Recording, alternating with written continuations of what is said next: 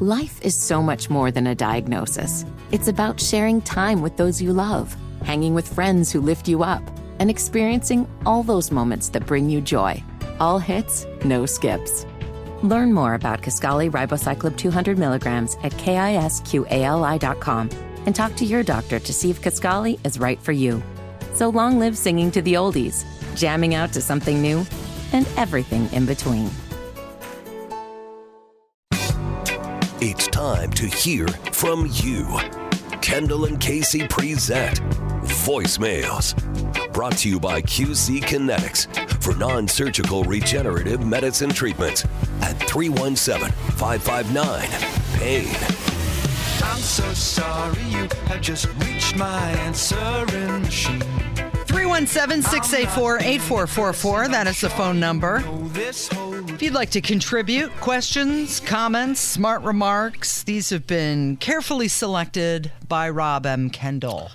So earlier in the show, you had played a clip of your boyfriend, Vivek Ramaswamy. Sure. And he was on Meet the Press with Chuck Todd. Not my boyfriend. He is married with children, by the way, but we like to say that. Well, yeah, look, I have seen many different looks in many women's eyes over the years, and the look that you have when you mention his name is... there a twinkle there? Well, it's rare.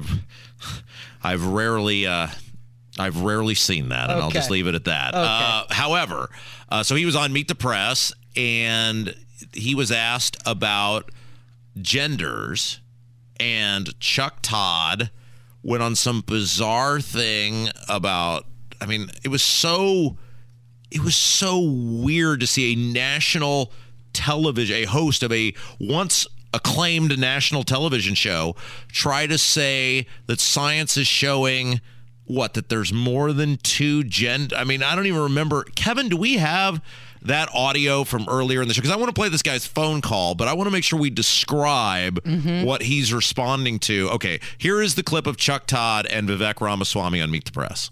How do you know it's that? Again, how do you know, are you confident that you know that gender is as binary as you're describing it? Are you confident that it isn't a spectrum? I am. You know this as a scientist? Well, there's two X chromosomes if you're a woman, an X and a Y. That means you're a man. There's a lot of scientific research out there. This. There's a lot of scientific research out there that says gender is a spectrum. Chuck, okay, stop.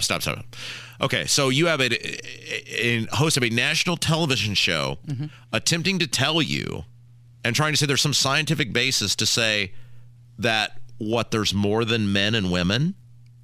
Yeah. I mean, is that it? Yeah.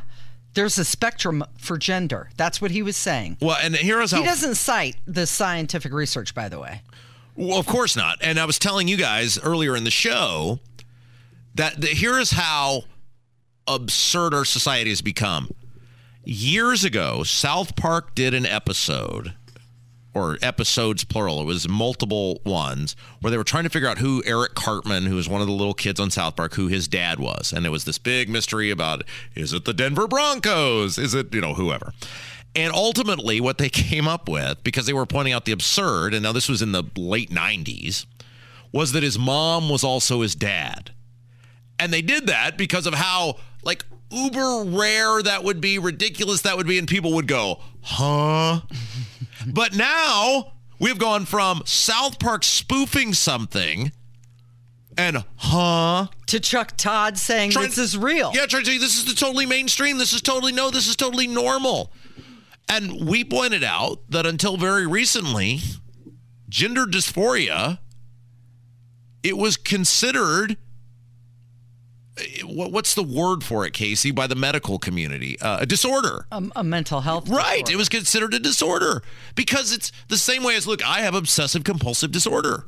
The reason it's called a disorder is because it's not normal. Now, look, through various things, I've been able to deal with it, and other than checking the garage door 93 times before I go to work, I lead a pretty normal life. I didn't always, though. It was pretty crippling at one point. It's a disorder. It's not normal to fear touching things. But I don't get all offended when people say obsessive compulsive disorder because I'm an adult, I'm a grown-ass person, and I'm able to recognize, and it's part of the treatment of dealing with it, that it's not normal. So don't tell me it's normal. Don't tell me, Rob, it is normal to check your refrigerator 13 times or make sure a door is locked 27 times. Rob, everybody obsessively washes their hands a dozen times. Right, I don't get offended because it's not normal. It is a disorder, and it is a disorder to be a man and think you should be a woman. It is a disorder to be a woman and think you should be a man. It is a disorder to want to cut your penis off.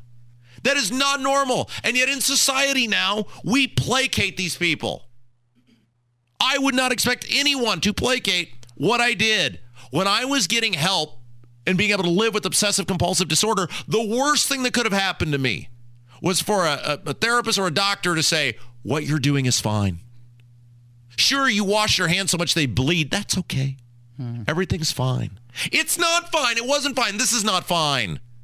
And yet Chuck Todd has the audacity on national television to go, well, there's lots of things between a man and a woman. It's totally normal to be between a man and a woman. All of that being said, sometimes people on this show hear what they want to hear, and they don't hear the whole thing. And this guy called, and he's a very nice guy. He listens to the show. He's a fan of the show. I'm going to play his call, and then maybe we'll address it on several levels. Okay. I'm the youngest of 5 boys. One of my brothers was gay, proving the point that 1 in 5 men are gay. He was 1 year older than me, and when I'm playing with Army men and Tonka trucks and building tree houses, he played with Barbie dolls. He was born feminine. He wasn't transgender, it turned out to be, but he was gay, junior high, high school, and he wasn't what they used to call in the closet, but he had a small group of friends and soon moved out to the gay community in San Francisco. But he was born feminine, as a child. And Mr. Aslami saying that it's a mental disorder. Is that a mental disorder if you are born with feminine genes? And he was never transgender. He wasn't ever transgender, to my knowledge, until he was 18 and moved out to San Francisco. Okay, so first of all, it's unclear whether the guy was actually transgender or just gay. But if he was transgender, this doesn't mean you just become. There's a reason all these people are doing this now and they didn't do it before. It's learned behavior from society, not only saying it's okay, but promoting it. And by the way, being transgender and gay are two totally different things. Totally separate things. And Vivek Ramaswamy was not talking about being gay. He was talking about transgender dysmorphia, where people are chopping off parts of their body. Growing new parts of their body. That's the part that he's saying is being taught in schools that is not normal. And we should not tell people it is. The same way people should not have told me what I went through was normal. It's called a disorder. It doesn't make you less of a human. The same way it didn't make me any less of a human. You still have all the rights and privileges guaranteed to you under the Constitution. And if at the end of the day you want to chop your penis off because you believe you're a woman, you have the right to do it. But I'm not going to sit here and tell you, that's fine. That's normal. Because it's not. All right, Kev, what else we got? Hey, Rob, do you remember how much the liability was for the teacher pension fund?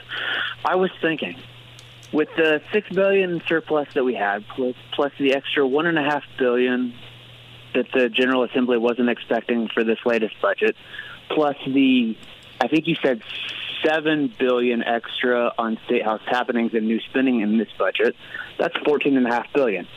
I would think that should be enough to put a pretty large dent in that pension liability. So we got this phone call this morning, so I've got to look in to find out what the exact number is, but it was the premise of his call that I wanted to talk about. So the reason he's calling about that is we talked about how at the very end of the legislative session that just wrapped up, about 1 a.m, the Indiana General Assembly went back, the Republicans, Democrats had nothing to do with this, the Republicans went back behind closed doors and decided they were going to extract $300 million with no discussion, no public debate, no public testimony. We're doing this from the pay down of the pre-1996 teacher pension debt and give it to public education.